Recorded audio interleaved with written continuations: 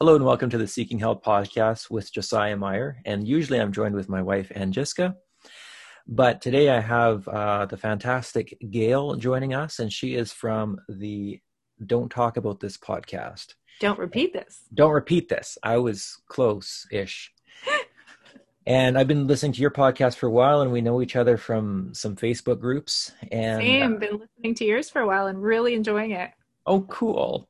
Yes. That's so nice. It's nice to be loved. Would you like to talk? What is your podcast about? Well, thanks for giving me a chance. Don't repeat this. We just started a podcast. My boyfriend, myself, our friend Vicky, and her husband Mike is the producer behind the scenes, so he's not really having the discussions, but he's making them flow together. We discuss basically the topics you're not supposed to bring to the dinner table, the stuff that's considered impolite, like politics, religion, all the stuff we like talking about, but we're told we're not supposed to bring it up, the controversial stuff. And I feel like today's show, or what we're talking about today, probably falls under that umbrella, right? Like, I like your podcast because you guys get into the difficult topics, whether it's cults or abuse or abortion. We're kind of along the same lines in a lot of ways. And I think I started enjoying your podcast because could totally relate to a lot of the subject matter you guys are going over. So yeah, ours is Don't Repeat This on Facebook. On Twitter, we're at Don't Repeat Pod.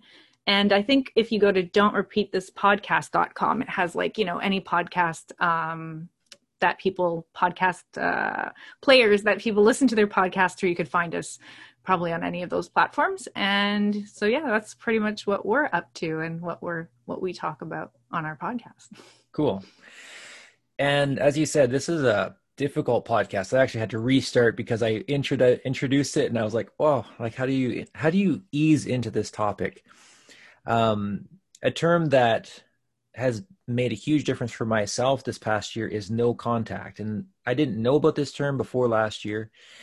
But as I shared in the podcast, Domestic Abuse, I Am a Survivor, I went no contact with my parents after it was a long journey. And that made a huge difference for me. And you want to talk about how you went no contact with your foster parents.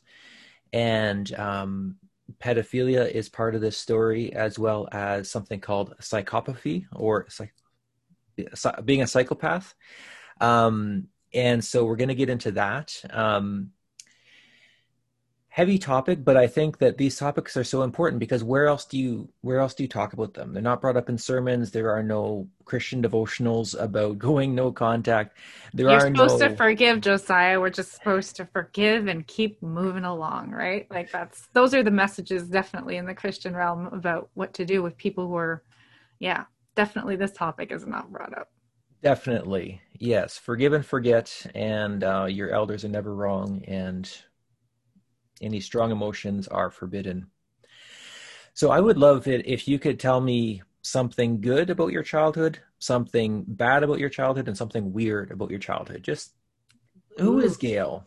Oh, okay. All right. I'm trying to think. Maybe I should give the overview because, why don't we go there? Yeah, we were discussing what topics we could get into. And, you said we wanted to talk about this. I think liking talking about this topic, it's a little bit hard on both of our ends. Probably it's not the most enjoyable or pleasant topic, but like you said, it's something I definitely feel needs to be discussed. A lot of people don't know what to do when they're in an unhealthy scenario with family. And I always feel like talking about things helps other people to feel like, I think stigma often keeps us stuck in different places where we feel like it's wrong to discuss these things. And definitely abuse is one of those topics that you're told not to talk about. You just, you're taught to feel ashamed of what you've been through, and you naturally do without even anyone telling you to feel ashamed. You that being abused comes with a lot of shame. So I feel like the more I talk about it, the more I give permission to others to realize they're not alone either, and that they shouldn't be ashamed. Even if they have those yucky feelings that make them feel like they're the problem, that they're not. So for myself, I'm going to be talking about my foster parents, actually, who are my primary caregivers. I grew up in foster care from, I'm going to say before I could even remember, like maybe I was 6 months, 1 year. I don't know how old I was when they signaled youth protection, government agency to kind of step in my scenario. And initially we were in foster care on weekends to give my parents reprieval. My dad had a lot of mental health issues. He he had learning disabilities. He had schizoaffective disorder. He was challenged in many different areas, and mentally young. And same with my mom, maybe not the amount of challenges as my dad, but mentally also not able. Both of my parents just not in a position to raise kids. So we were placed permanently in a full-time foster care, where we switched from just giving my parents a reprieve on weekends to actually they probably shouldn't watch us full-time. And we ended up in foster care 5 days a week. And actually only our parents, we've always been in contact with my sister and I, with our biological parents on weekends. So I've kept up a relationship with my parents. So I guess when I say my parents, I still have a little uncomfortableness calling my foster parents my parents, because I tried to separate out those two for myself, especially with the abuse. But my foster parents were my primary parents. Like they were my parental guardians, authorities, ones who signed all the papers for the teachers in schools and, were in charge of my care. And who I, woke up in their house 5 days a week and went to bed in their homes 5 days a week, and where I had, had to live my life most of the time, except for weekends. So I think I'll stick to calling them my foster parents. I should probably just give a broad overview. They took us in, my sister and I was 5 years old when I first moved in with them. And at age 15, things got to the point where I had the bravery to speak out. And actually we had tried many times too, but it was a time where we were taken seriously. And actually the people who I call my foster parents today are not the people who I grew up with as foster parents. They rescued my sister and I out at I was 15, she was 13, and they were taken seriously because they were also foster parents, and they had a lot of connections in the system and social workers, and they their voices mattered to the system. Whereas a lot of people who tried to intervene for us, they weren't listened to. Unfortunately, our chances, or even teachers who tried to intervene, we weren't taken out before.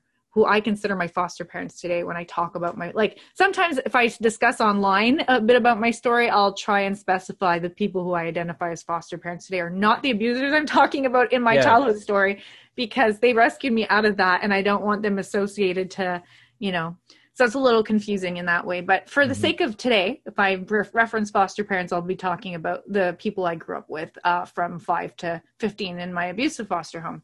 And not who I moved in with when I was an older teenager, who did a lot of help for us in looking after us and helping us get healing. So can you help paint the picture? Were you kind of middle class? I know you come from Canada. You don't have to get real specific, but what did your childhood kind of look like? Yeah. We both speak French, which could totally confuse people by having some words in French, but that's annoying, so I won't do that. So, both my biological parents were definitely in the poorer class. Maybe not my dad raised in that so much, but with all his limitations, he definitely had a harder time holding down jobs. And we ended up on welfare, which is like the Canadian version of Social Security that actually exists in this country. Thank God. Thank God we're not in the US. I often think of both of my parents, biological parents, and how they wouldn't have been able to survive had they been in the US with the health issues and mental health issues that they have. Grew up, poor. Basically, my biological parents didn't have a lot, and my foster parents were more middle class. They looked down at my biological parents for the fact that they were poor, and they made comments about it continually about how they'd be like, oh, you guys were born into filth and you grew up in filth. And they would, when my biological mom would drop me off after the weekend was done, my foster mother would take out a can of aerosol and spray down the chair my bio mom would sit on, just to say she revulsed her and was disgusting to the point where it made her stomach want to throw up. The shame, I guess, and the need to continuously make me feel as though I come from something inferior. She'd talk about how she owned a house and we lived in an apartment with our parents. So it was like, oh, you guys are from nothing. You're nobodies. There was so much verbal abuse, in terms of just putting us down. So it was, I guess that's the status in terms of both the economic situations of my biological parents versus my foster parents who I grew up with. Good memories, eh? That was an interesting one when you said it. Something good from childhood. I'm like, ooh, it's so hard. It's so hard of a question. Um, I definitely going home on weekends was the highlight of Really? my Okay. childhood. That was like a break and a retrieval and a chance for me to catch my breath. I have a little bit more normal memories with my limited parents. They didn't have money, so like Christmas time, actually the person, here's an interesting story tying into childhood. The person who I was named after, her name is also Gail, was my mom's best friend in school growing up, and she took a liking to my mom, who my mom was very bullied with her limits, her Hmm. social limitations, but this person named Gail would just reach out to my mom and include her, and eventually her friend said, look, if you want to hang out with her, we're not going to be your friend anymore. And as Oh, a child, my mom's friend was like, nope, I'm sticking by her no matter what. And as my mom got older, she always kept in touch. My mom moved to Canada. She was originally from the States. My birth okay. mom grew up and lived in the States her childhood and young adulthood, and then moved here and met my dad through her brother, who was a draft dodger, dodging Okay. the wars in the States. She came up to Canada as a way to not be drafted. And so my mom followed her brother when she was an adult, and my parents met through him.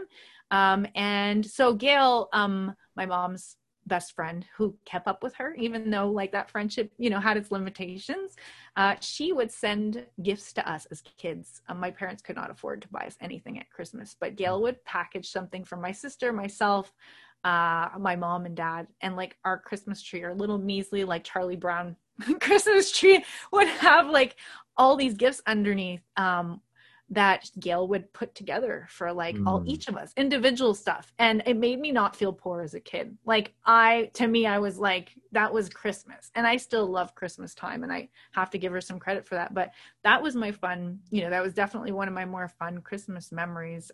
One of my fun childhood memories was this time of year, Christmas time. And Gail had a lot to do with just, making me not feel poor with my parents. My foster parents would never get us gifts at Christmas. And Hmm. in fact, if my parents sent us back to our foster home with any toys or gifts that they gave to us, maybe even things they didn't give to us, but that were from other people who gave them to us, my foster mother would take those gifts, wrap them up, and give them to our grandkids in front of us, my sister and I, Wow. like as a way to like make us feel like crap. Um, Wow. yeah, I will get into the topic of psychopathy, but yeah, she was a very difficult character to live with and grow up with because, I mean, psychopathy. I'm not an expert. I should say that off the bat. I'm not a writer. I'm not a therapist, but and I didn't even have a name for what I grew up with when I was a child. I didn't understand that I was in an abusive home. A lot of things, as you get older and become a teenager and start to evaluate and hear things discussed, you start to put names on what you've lived through. Yeah. But I didn't, I couldn't have told you as a kid that I was with a psychopath, or a pedophile as my foster father was. But but just to give an overview, psychopathy, that's interesting. When I started to learn about it, the defining trait is a lack of empathy. I think the technical definition is antisocial personality disorder is what Yeah. it's called clinically. And I've never diagnosed her. And I think people do need to be careful about diagnosing other people. But I think it is important, especially if you grew up with someone. I mean, a lot of psychopaths they're 1% of the population. So Yeah. chances are we all know someone who is and don't realize it. And a lot of the Mhm. media sort of stereotype psychopaths as people who are murderers and are going to kill other people, Yeah. which is kind of what we do with rapists too. We make it like you're going to get raped in a dark Right. alley and not like it's going to be your uncle or your grandfather or someone you know and Yeah. trust, right? So like a lot of the misunderstandings about different abusers is part of the problem. Is we don't know what to look for. We don't know. We have these wrong media assumptions of how abuse happens and what, that it could be somebody we know. I actually read a chart on which jobs psychopaths are most likely to have Hmm. in society. I don't know if you've ever seen this before. It's I know what you're fascinating. talking about. Yeah. You do? Okay, so like when I started getting into learning about psychopathy, someone named Kevin Dunton, who's a British psychologist who's written quite a few books, his story is fascinating. He ended up finding out that he himself was a psychopath by doing some brain scans and like realizing, because it's an actual part of your brain that Yeah. processes through empathy. So like not all psychopaths are murderers. Yeah. you're not neurotypical basically. Not all But psychopaths are even bad people. right, exactly. A lot of them. So in the list, some of them end up being actually. Is it in this list? Let me see. Uh, some end up being like neurosurgeons. I'm just not seeing it in this list. CEO is number one. Yeah. So a lot of the most rich companies in the world are run by people who don't really care for the people at the bottom very well, or don't have empathy Yeah. for them. Lawyers is number two. Very interesting. Media, TV, number three. Salesperson, number four. Oh, surgeon. There we go. Number five. I wasn't Yeah. crazy with thinking that in the back. And that's a great profession. Like, think Yeah. about it. I have a lot of empathy. If I was cutting into someone, I'd be so nervous, and I would be thinking about it, messing it up the whole time. And Yeah. that would make me more nervous and more likely to mess it up. But somebody who could detach like that, who Mhm. doesn't have to worry about that, that's a great profession for yeah. Journalist, number six. Police officer, number seven. That explains a lot in society. Number eight, I think me and you, both of us, Josiah, will go, yeah, not a big surprise, but number eight on this list was clergy person. So Mhm. your pastors, your spiritual leaders, that is a very sought after profession by psychopaths. They're very commonly in those professions. Yeah. Chief, number 9, 10, civil servant. So there you go. That was the list that I ended up reading, and I went, oh, that's quite interesting. Like, Mhm. does explain a lot on a lot Yeah. of different levels on how society works too. Like, not saying that everyone in these professions are that, but that they might be more represented than other professions, basically. Yeah, So and that since we're talking about that, antisocial personality disorder, as far as I understand from my research, and I'm pretty fresh at this, but as far as I understand, antisocial personality disorder is an umbrella with psychopaths and sociopaths underneath it. And those are two yeah, types of people that don't have empathy. In the psychopath, it is something in their brain. They're born without the things in your brain that cause you to empathize with the other person. And if you stop to think about it, like animals can empathize, the higher order animals can empathize, like a dog can empathize with the child if the child gets hurt. A cow doesn't empathize with you. You know, like there are certain parts of the brain that fire in more herd animals, pack animals, to, you know, initiate that instinct of we need to protect the pack, and we need to see ourselves as part of the pack, and if somebody in the pack hurts, then I hurt too. And for humans, most of us have that sense. Like if your child falls down the stairs, or if your child bumps themselves, you'll instinctively as a parent say ouch. Usually that's a normal person, but some people won't. Some people just they don't have that. It's not connected. And for a psychopath, it seems as though it was never connected. That part of the brain just did not happen. A yeah, sociopath is somebody, and I'm again, you know, not an expert, just guessing, but I'm pretty sure that my dad is a sociopath in that things happened in his childhood where it was just easier to cut off that empathy. It was easier to stop feeling. And I had part of my journey, I was journaling like crazy this time last year as I was trying to deconstruct my childhood, first of all.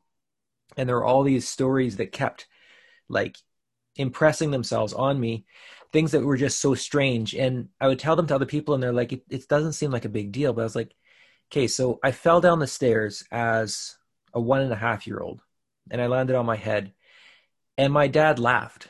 And not only did he laugh, but he turned that into a family story that he told over and over and over. And he said it was so funny that I had no neck as a baby because I fell down the stairs and squashed my neck. You know, like you can say, well, that's not a big deal, but it's part of a pattern. And it's part of a pattern of that's not normal. Those sorts of things aren't normal. It's normal for a parent to feel empathy and to then to feel regret and to feel like, oh, wow, I should have done something about that. But a psychopath or a sociopath, they don't have those normal emotions. And so they have other ways of coping.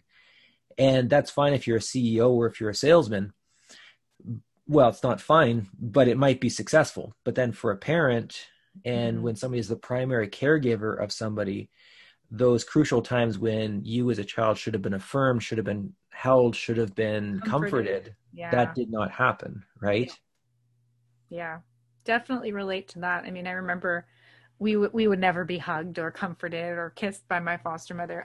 We had to give her a kiss Mm, goodbye as we were leaving, and it was the most cold, like peck You know, I felt like I was kissing a corpse. That's how it felt. Like there's Hmm. just no warmth. Wow. But a lot of, I like how you broke down just pointing out that there are different, there are some who are antisocial personality disorder. Some of it is caused by trauma, where Hmm. it's a defense mechanism that their system has used to cope with their own trauma, and so they don't feel empathy. And there's others who literally, no matter how much therapy they went through, there's a part of their brain that actually cannot process it. It's like Yeah. if you're diabetic and you don't process insulin, you know, and your liver doesn't make what you need, it is one of those things that can be fixed. And I think that's important because, well, at least coming from Christian culture that I came from, and probably maybe even in secular society, I think a lot of us want to imagine people can be healed and fixed, and hurt people. Yeah. And if we could just uncover where you were wounded and like pay attention to that and heal that, we could fix you.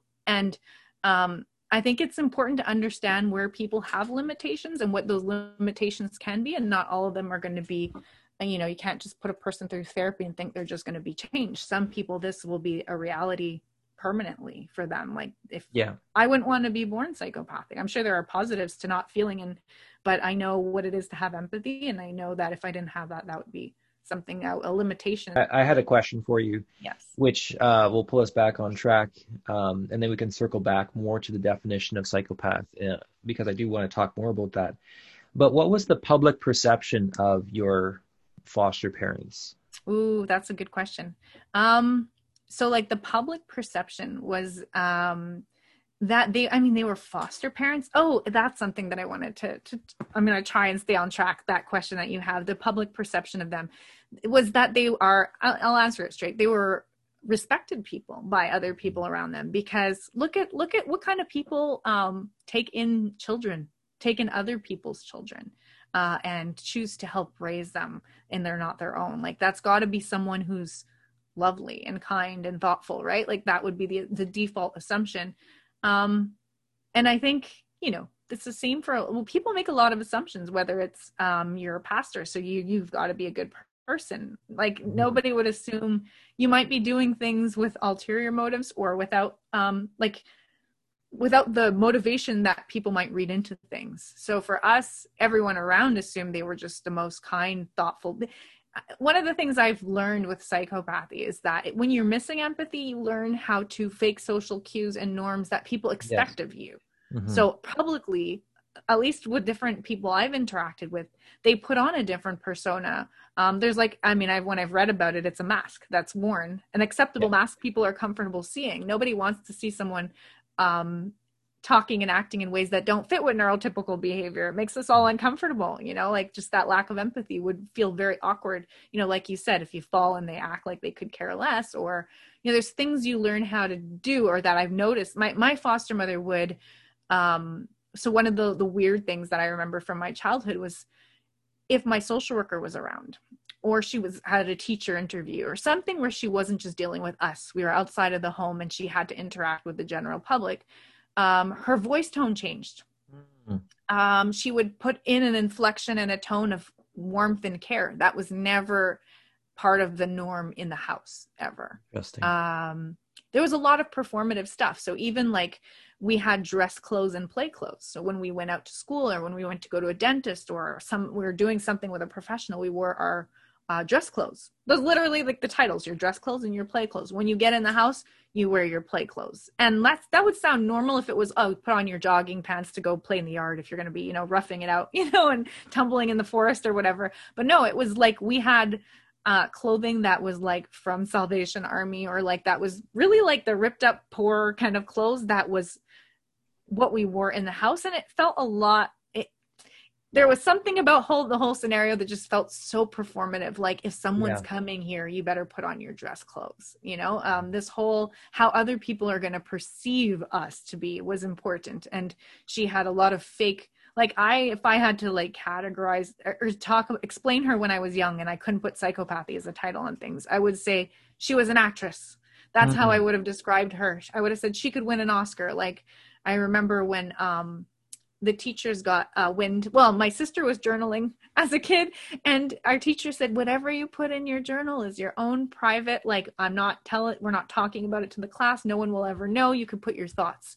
Now, what the teachers don't tell kids is that there is a law that they have to report abuse. And as a kid, you don't know this. So if you start journaling about how you're abused, they have to call and they have Yeah. to signal you to social workers. So that's what happened. And when they investigated our scenario and my social worker came by and talked to my foster mother and talked to us, my foster mother cried, like Mm. started waterworks and was like, I don't know how you kids could accuse me of this. I've done nothing but care. Why would you make up lies about me? And like, as kids, we're sitting there. But I think the most horrifying part was looking at my social worker's face and realizing that she was believing everything my foster mother was saying. Like, she was totally taken in by this. Like, why Mhm. would she just start crying about how she's being lied about if it Right. wasn't like true, right? Like, so that at that moment was just one of those startling, I had like a knot in my stomach moments where I realized, because she was very physically abusive too, that like the second she left that house, we were going to be in so much trouble and we were going to get a beating, a Mhm. really severe beating for speaking out,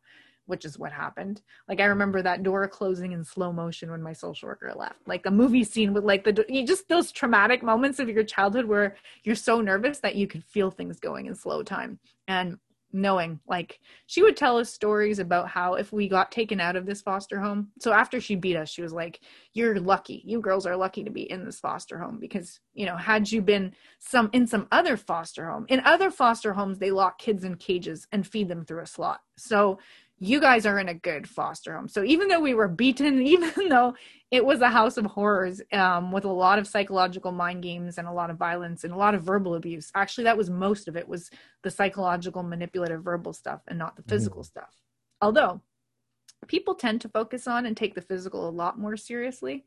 I know I'm side tangenting, but Oh, that's oftentimes, whether it's if you're married to an abuser and you come forward and to a church pastor or whatever, if you don't have bruises and it's verbal, people often don't take that as serious. And yeah. that's a big problem, because like in our home, my foster home growing up, there was a lot of physical violence, but bulk majority of the most traumatizing stuff that went on was the verbal abuse, the emotional abuse. Like, she did physical stuff.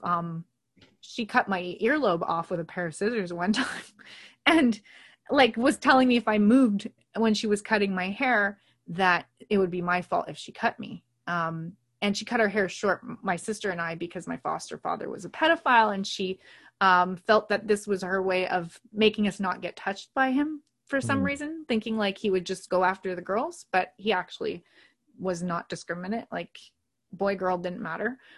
So she cut her hair like boys and tell us that it was our job, like, don't dress seductively for him, whereas the only clothes we owned was clothes she had given us. So it didn't even make sense, her statements, but it became our responsibility to protect ourselves from being molested.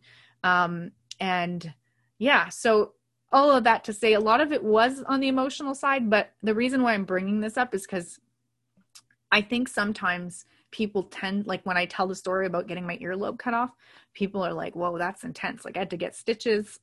Like, it was, it was something. But and that's kind of a story makes, people shocked. But when you talk about your biological parents being put down and torn down in front of you all the time, and being told you're stupid, being told you're dumb, being mocked constantly, most people are not always aware of how much that can affect you. And I think a Yeah. lot of people who deal with verbal abuse don't consider themselves abused, or have a hard time starting to recognize Yes. that, because where there's physical bruises, or you can point to, I got stitches here, or this is what they did, everybody takes that seriously. But the emotional stuff, sometimes you can even tell yourself, well, maybe I provoked that, or and you could do that with physical stuff too, blame yourself. But I think the emotional stuff is sometimes harder to pinpoint.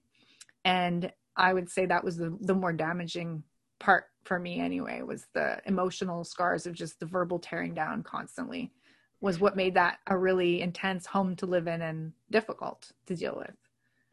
Yeah, because your parents are that formative, they are who forms you as a child.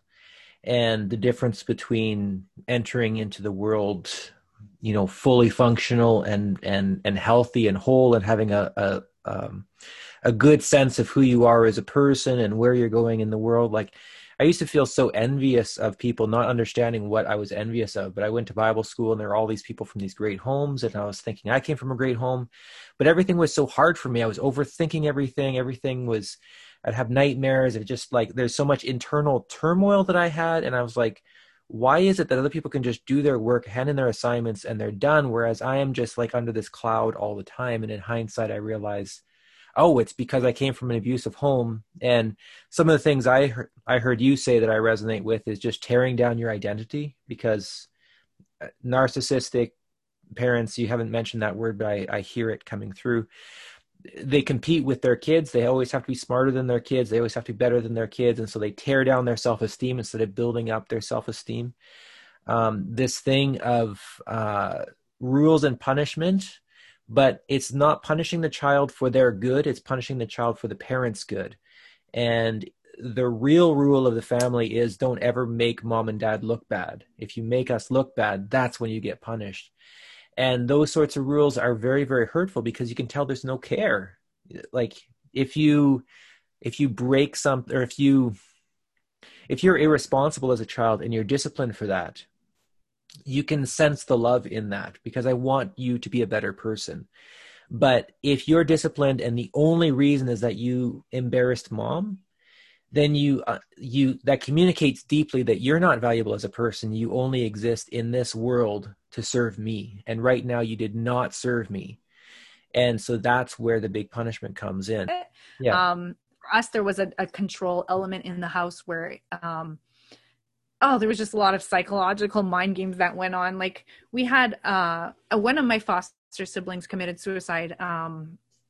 And the trauma of everything was a lot on all the kids. But one of the things she would do is play mind games. So like one kid became the favorite kid. I know in a narcissistic home that ends up happening a lot, where one kid is used as a tool to seek vengeance on the other kids or to keep everyone else in line. But one of our foster siblings was, they would call him the prince, and they would make special meals for him. He was a year younger than me, and he would sit on the lazy boy in the living room. Our living room and kitchen were separated by like a half divider. You could see over into the living room and the kitchen. And we would watch him sit on the lazy boy and eat a pre-made meal, whatever he asked for from my foster parents. And we were sitting at the table. And for anyone who's watched Titanic or knows what I'm talking about, there's a scene where like there's this crazy strict etiquette about how you sit and how you eat. And it's like, anyway, that was my sitting at the dinner table vibe. We had to sit perfectly, have our elbows at the right spot. We'd get beaten. Everything was crazy, like strict even in terms of finishing our whole meal, or we would be beaten up. I remember once throwing up because I was forced to finish a meal that I couldn't eat anymore. Like just that, like in fear of getting beaten if you didn't do what you were told. But there was that psychological element of watching my foster brother be treated completely different, even though he was a peer, and of her using that to like mess with our heads. So like one time we were all in the, and we'd have to clap for him when he was done eating. Like just try and imagine all your siblings clapping for your one sibling close in age who finished his whole meal at age 10. And we're like, everybody clap for Steve now. He ate everything. And we're like, but it was so weird. It didn't even make sense. But that was part of like the mental sort of using one kid against the other. Yes. So one time we were all off in the woods together, and we were all making a lot of noise. We were at a campground and we were having fun on our bikes, and some campground people complained about the noise we were making in the woods. It was some older area of the campground where they wanted their peace and quiet. And when we got back to our camper trailer, we were all sent to bed and yelled at, and like, but this foster sibling who was treated as a prince, was told he didn't have to go to bed. And so he kind of, as a normal kid would do, kind of like rubbing it in all of our faces as we're putting on our pajamas and getting ready for bed, like standing there smiling and smirking. And I lost it. Like I was so intimidated and scared usually to stand up to them, but I was so enraged that day that I verbally like went off, and I was like, this is not fair. And I called everything out for what it was. And she, on the spot, decided all of my foster siblings who were sent to bed with me early, except for the one that they no longer had to go to bed early, and only I would have to go to bed now. And she sent them all off to like the campground had an arcades place with like, you can buy those like 1 cent candies back in the day, and like gums and whatever. She gave them all money, like candy money, and was like, go have fun, and like overdid the whole, you want me to play like one kid against the other, I'm going to put everyone against you now, and you're going to suffer for speaking up. And she told me like I would be locked in my room. We're in the middle of a campground and nowhere. So she's like, you're not eating until you apologize to me, you know? And one of the things my foster father loved to do at camp was burn our toast on purpose on the grill, like make it charcoal black. Like I still have a hard time eating anything that's slightly burnt because he loved to burn our food and then watch us eat it. Burnt Mm. to know that we get beaten if we didn't finish our food, but that was disgusting. Like try eating toast that's like black, you know? But I complained. I was like, Steve can eat whatever he wants. You know, he could have oatmeal. I have to eat burnt toast. She said to me, I'm going to make you eat oatmeal until it comes pouring out of your ears. And from that day forward, I was only allowed eating oatmeal for breakfast, which I liked actually. And I was so happy about that. Like I was like, of all the punishments I've ever been given, this is the best one. Mhm. Because I hated cold cereal. And as a kid, I would gag even eating that. So I was like, I was in heaven with that. Eat oatmeal every day till it comes pouring out of your ears. It never came out of my ears. But anyway, she sent all my foster siblings to go get some candy and have fun. And my biological sister, my little sister, saved all of her candy. She hid it. And when she came into bed that night, because we were sleeping in the same area, she like gave me all of her candy. And she's like, you did a good job. You know, like she was like, I'm proud of you for standing up, you know, and that was really sweet. I still remember that as being one of those really, like I was proud I stood up for myself at that moment. Yeah. But there's a lot of mind games. So I definitely understand the whole punishment used as a way to just mess with your head and not really as out of concern for you. And also using your siblings, pitting your siblings against one another so that those people that should be your friends, you know, you should be Yeah. closest to your siblings, and then that can become even, you know, a source of strength and a source of self-empowerment, but narcissists will pit you against one another.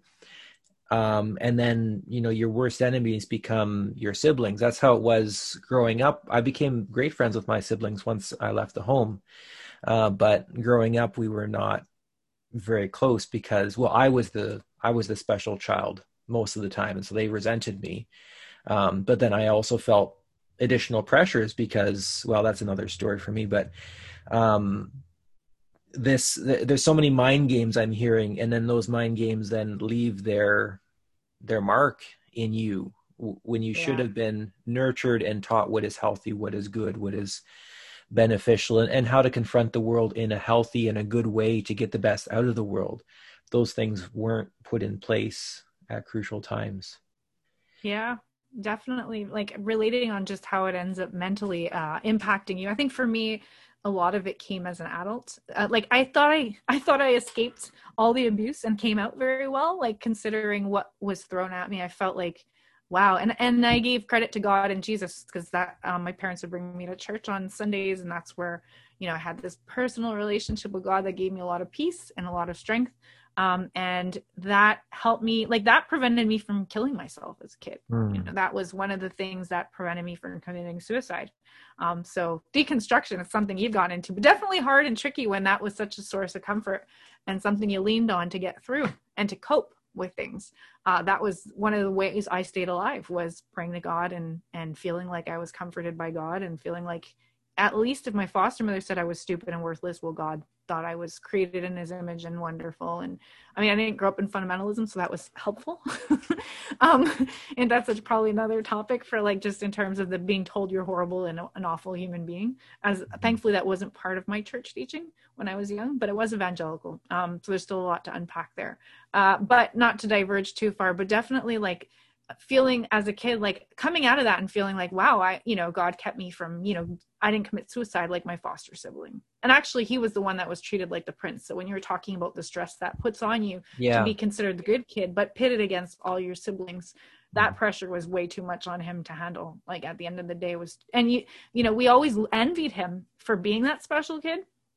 But I think that's one of the things I learned, is how much stress that can put on you. Like Yeah. we were beaten physically. They never put a hand on him, but just that, the unhealthiness of not having that nurturing and what that looked like. We also, my sister and I, got to go home and get a break on weekends, and he didn't. He was adopted. So that really played into when you have no break from what you go through in your day-to-day life. But as an adult, I guess I'm starting to realize the different ways that continues to have an impact.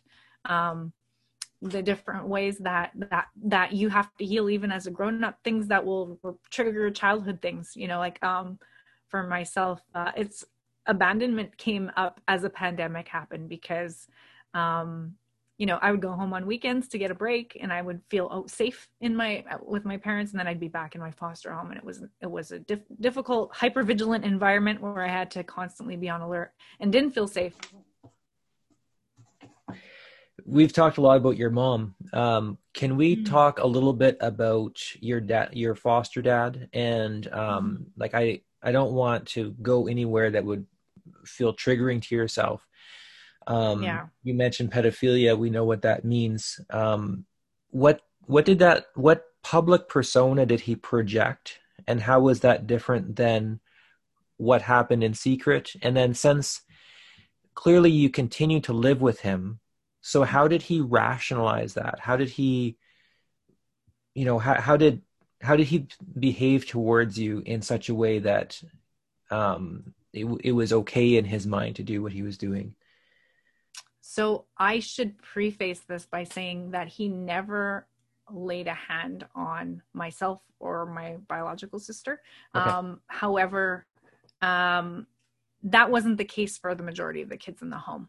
And part of the protection my sister and I had is that we had a social worker and we went home on weekends. But any kid that was adopted or fostered without the privilege of going home, let's say they were fostered but their biological parents lived across the country and never came to see them, those we witnessed abuse, unfortunately, in the home. We some of it wasn't obvious to us as kids, and their memories that sort of you flash back to as an adult, and you say, like, what was happening under that bed sheet with my foster sibling in that scenario that I remember, but like I was a kid and I couldn't put words on things, and I didn't, like you just feel like things are off, but you can't really identify what's going on. And then as an adult, you talk amongst each other, you hear the stories, and you find out this is what happened to this one and this happened to this one.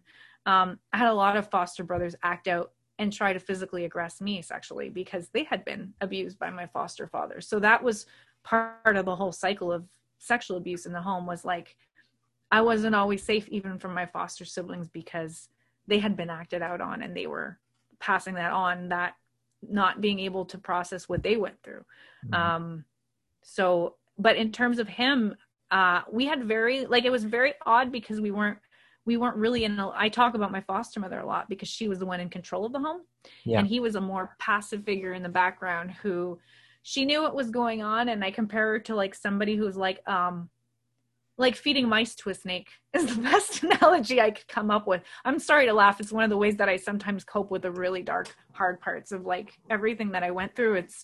I'm not the most appropriate reaction that I laugh, but it's No, horrifying. I think that's a typical response, Yeah. because it's either you laugh or you cry is the saying. Yeah. That when you confront the absurd or the what is beyond reason, it is normal Yes. to laugh, and we understand you don't actually think it's funny. It's just like so far beyond what should be normal that, yeah, I get it. Yeah. Thank you. Thank you. I know that like those who've been through some trauma probably get it the most. And others might be like, why are you laughing at something so horrific? Yeah, it's a coping thing for sure. So she was, she would, provide him safety, like almost set up the parameters so he wouldn't get caught, by kind of helping him to know who was off limits and not, I don't even know what was spoken in their bedroom or between the two of them, but definitely she was very protective of my sister and I not being alone with him.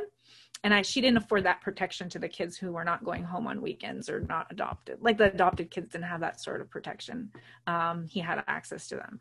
So we were a little more sheltered from so there was even as a kid, there was a sort of, he would act very awkward around us. So there was no fatherly anything. He looked very nervous around us. Like, I don't know how else to put that. He seemed very nervous. If he had to walk us somewhere or go somewhere with us, he had always a distance that he would sort of keep, walking alongside of us. And, so that was really hard.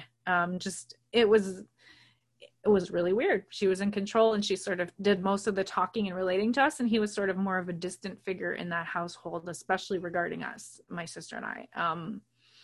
So, but yeah, as you get older, you sort of piece together the different things you saw that didn't make any sense, maybe that didn't even involve you, that your siblings went through. And um, it's a lot. It's a lot to think about, growing up in a home like that. And I think probably for a lot of people who grew up in abusive homes, there are a lot of things that you weren't able to process as a kid, or you didn't know what was exactly happening. It just felt weird or awkward or off, or like things were not normal, but you didn't know as a kid. You didn't even have terms like pedophile or have any understanding of what those things are to be able to identify anything that was going on. Yeah. So, yeah. So what effect do you think that lack of fatherly figure or that strangeness from him affected you growing up?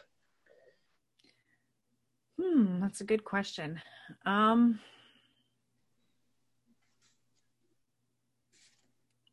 think so. If I'm going to go like with dad, mom, that kind of stuff, overall, just not having any parents very on level with me or able to be there for me. Like when we go home on weekends, our social worker would often put in the notes that we acted like parents to our parents because they needed us to help them with basic things, which is why we were placed. We were put in our foster home. They said it was to give us stability, and there was nothing in that home that could provide that. So I think to this day, if somebody tells me that I'm strong, I have an aversion to hearing that I'm strong, because I feel like with that goes a feeling of you're strong, so you should be able to take whatever you're going through. Like you almost like nobody needs to look out for how you're doing because Yeah. you're a strong person. That in me has left sort of a, sometimes I need to be taken care of too. And I think also I was a big sister to my little sister in an abusive environment. So I played a mom role to my little sister when I was a kid and I had no big sister to do that role with me. So I had an older foster sister, but she was very absent from the home. She ran away young, and a lot of others, like she wasn't very present. So like I didn't really have anyone looking out for me per se or taking care of me. So I think that has left me, I have an adverse reaction to that word strong. Trying to think of other ways that I definitely sense that lack of parental there for me-ness. Oh, stuff is just going to pop in my head, I'm sure, as we talk, but yeah, that's one that comes right to the top of my head. Also, healing in terms of feeling emotion. So that's one that it was like at the tip of my tongue and right in my head, and I just wasn't able to pull it. But now I'm thinking about it. I got beat up for crying when my parents would drop us off on, when our weekend was done. As a child, you just wanted to like be where you were safe. So I would start crying, and it would make my foster mother look bad. So she would beat us, and she would beat me for crying. So I had to learn very young to repress sadness. And it came out in me as a child and as a teenager as anger. That feeling was very accessible to me, anger. And I remember punching my locker when my sister would get beat up or I'd get beat up, especially her. I was very protective of her because I played a mom role in some ways to her. But like if she got hit and I showed up at school, I would start denting my locker as a way to cope with my feelings. But I couldn't feel sadness. It was not accessible to me at all. I could only feel anger. And I remember reading at one point something that said, anger is sad's bodyguard. I don't know if you've ever heard that before.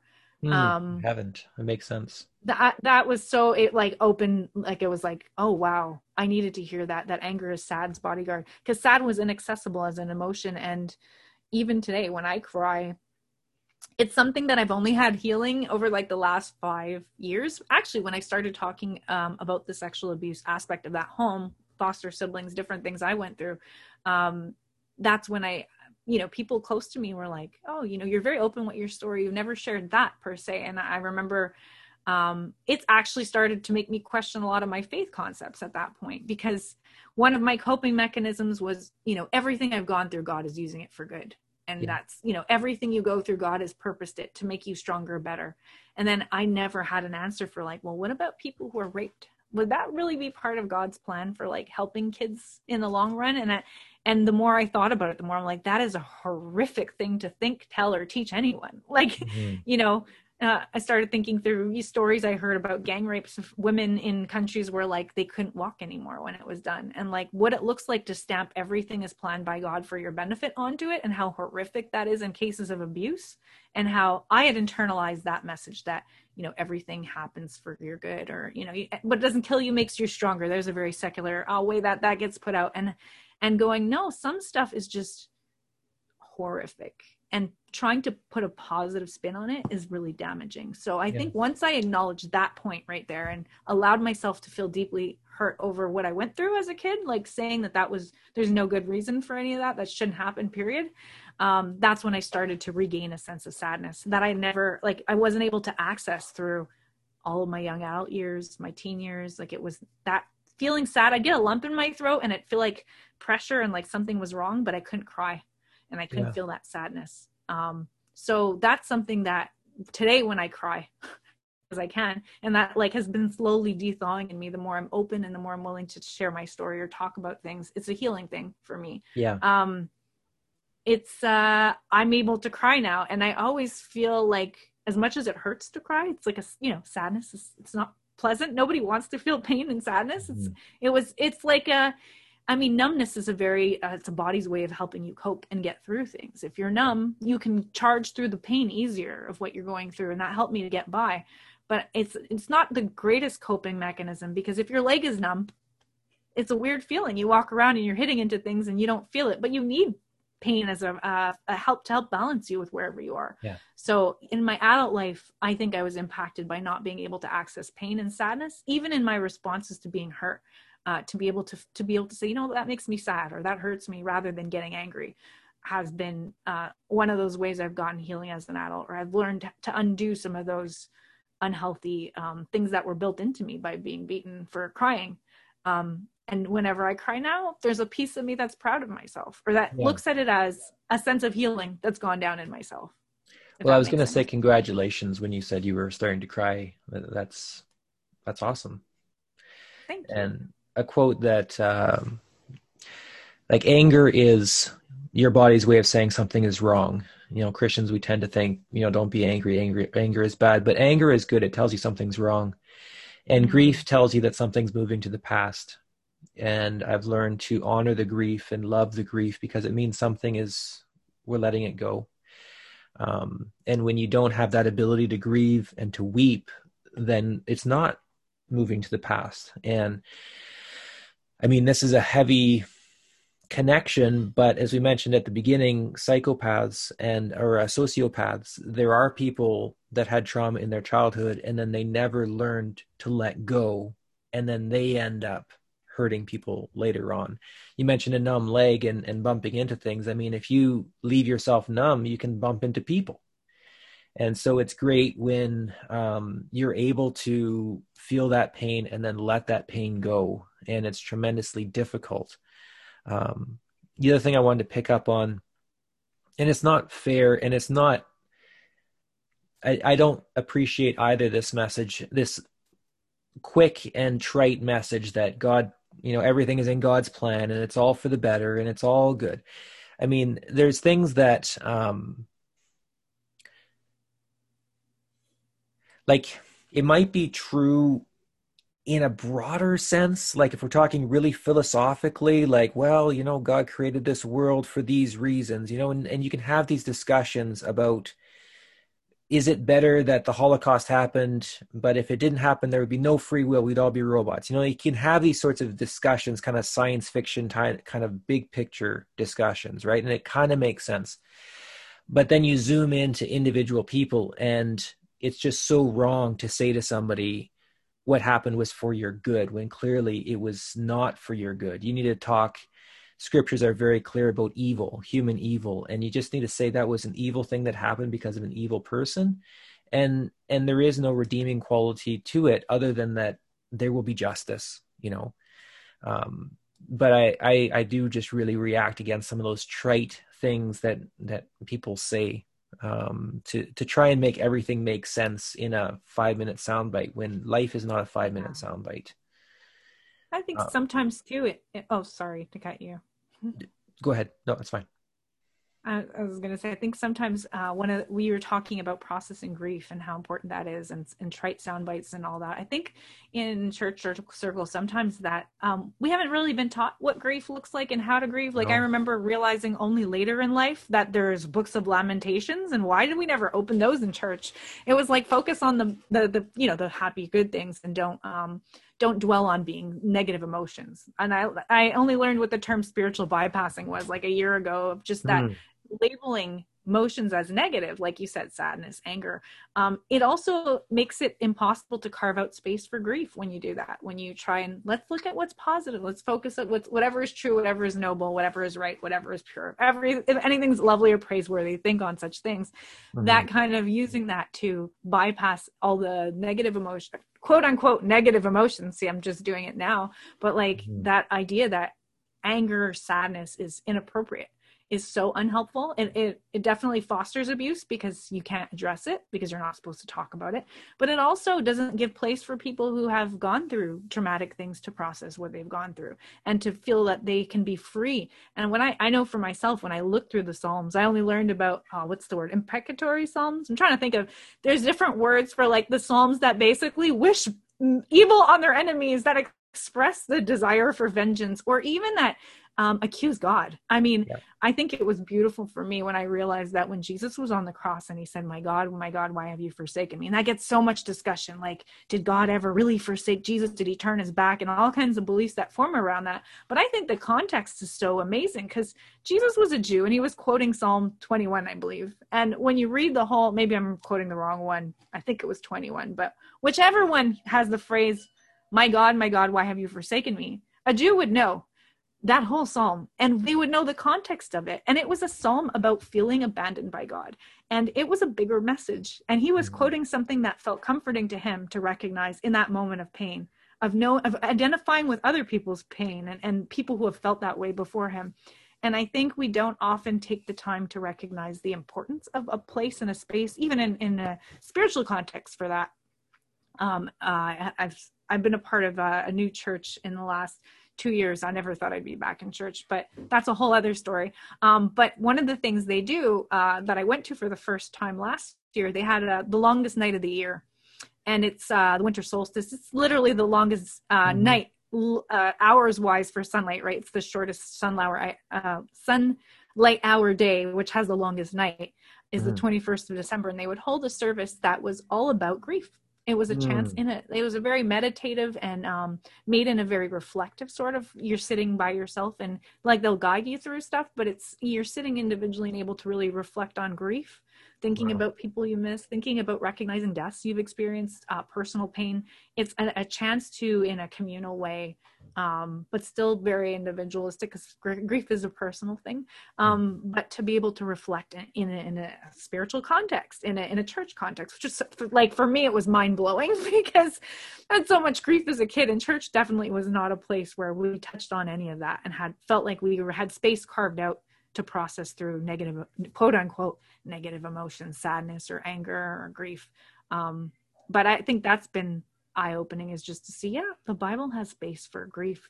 There's books called Lamentations. There's Psalms written out from those angles that we don't know what to do with it. And I guess that's where I was going to. I think for people who haven't gone through trauma, it's very difficult to process something you don't understand. And so people tend to read their own scenarios into other people's, and because they've never been through something and they're so shocked and horrified by what you've been through, they make it about themselves and are like, okay, I don't even want to go there because your experience is freaking me out.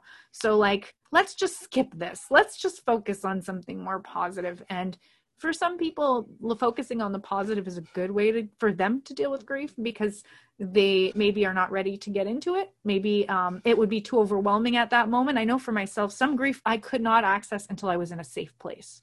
I could not go there until my life around me was safe enough for me to process. So thinking positive might be a good strategy for temporary, or maybe even for certain individuals. But for myself, eventually for healing, I needed to be able to speak things for what they were.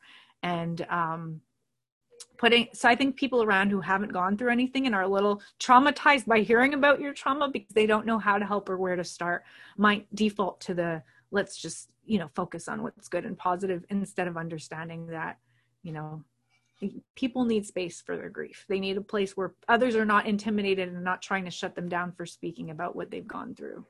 And that takes some emotional maturity because the thing with other people's grief is you're not there to solve it for them. You can't fix it. Hmm. You can't put a band-aid on it. You gotta just sit with someone in their grief. And that's uncomfortable. Like, I think we're all comfortable if we know the solution to helping someone. Like, if I know Yeah. someone's hurting and I can do XYZ for them, that's easy. That's fun. But if someone is just going to sit there in pain and I'm empathetic, if Mhm. I am a very empathetic person, so I know this is hard. When someone is suffering and your only job is just to sit with them in it, it's not a comfort. Yeah, that's, you're literally sharing someone's suffering with them, and Yeah. it makes things easier on the other person. That is helpful, but there's no words to say to fix it. There's no No. easy solution, and it, yeah, I think we're often not taught how to just sit with people in their grief and give them space to feel things we don't like watching them feel. We want them to get better and feel better, but by trying to like jump that, spiritually bypass it, it doesn't help at all. All right, so Gail, I've really appreciated all that you have said, and I really appreciate your vulnerability and sharing a lot of your childhood and what it felt like being raised by a psychopathic foster mother, and a pedophilic dad who really was just absent except for this awkward sexual energy, and some of the effects that that left on you into adulthood. I'm feeling like we're not done, and so I'd love to do a part 2 with you. Would you be good with that? That sounds good. I'm down Okay. for that. So I'm going to wrap it up here because I don't want to get our podcast to get too long. And then we're going to jump over to a part 2, and we're going to go more into how did religion help you, but also become difficult for you as you were trying to find health. And then, what did no contact look like? I'd love to hear more about how you got up the courage to cut ties with these abusive people, and maybe some of the pushback that you had from that, and then kind of how you established yourself as an adult to try and figure out what is healthy, what is good, to move forward. So if you're good with that, I'm just going to tie it off here, and then we'll do a part 2. Thanks a lot. Sounds good.